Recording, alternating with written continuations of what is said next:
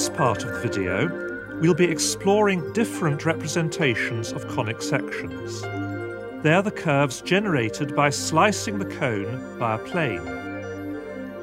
Let's concentrate on the conic section given by slicing the cone by a plane parallel to one of its sides. How might we represent this slice through a cone as an algebraic equation? We first need a coordinate system to relate things to. Often a property of a curve is so characteristic that it can be used as a definition. The parabola can be thought of as the set of points equidistant from a fixed point, the focus, and a fixed straight line, the directrix.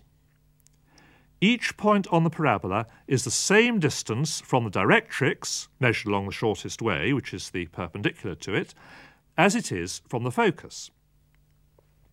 This is what characterises the parabola.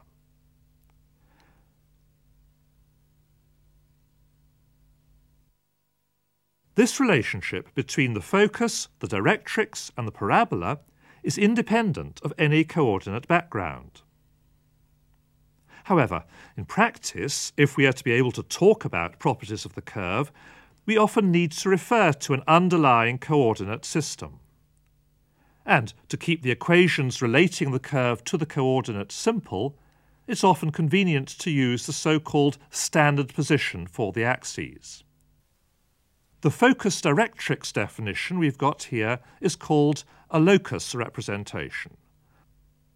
The curve is the locus, or path, of points with such and such a property. In fact, almost any property will do.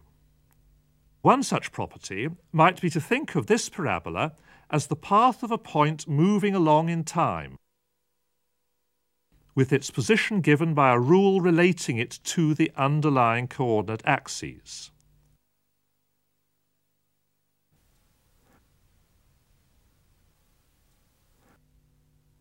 All the different representations that we've seen for the parabola can be explored in much the same way for each of the other conic sections. For example, by looking at the ellipse as a slice of a cone, the ellipse has a focus directrix property. A point on an ellipse is always nearer to the focus than to its directrix in a ratio which is a constant for any particular ellipse. As for the parabola, the locus of such points can be taken as the basis for any defining representation. Ellipses can be represented parametrically, and the same pattern of different representations is also true for the hyperbola. These strong parallels between the different conic sections and their representations are what has led to their being called the family of conics.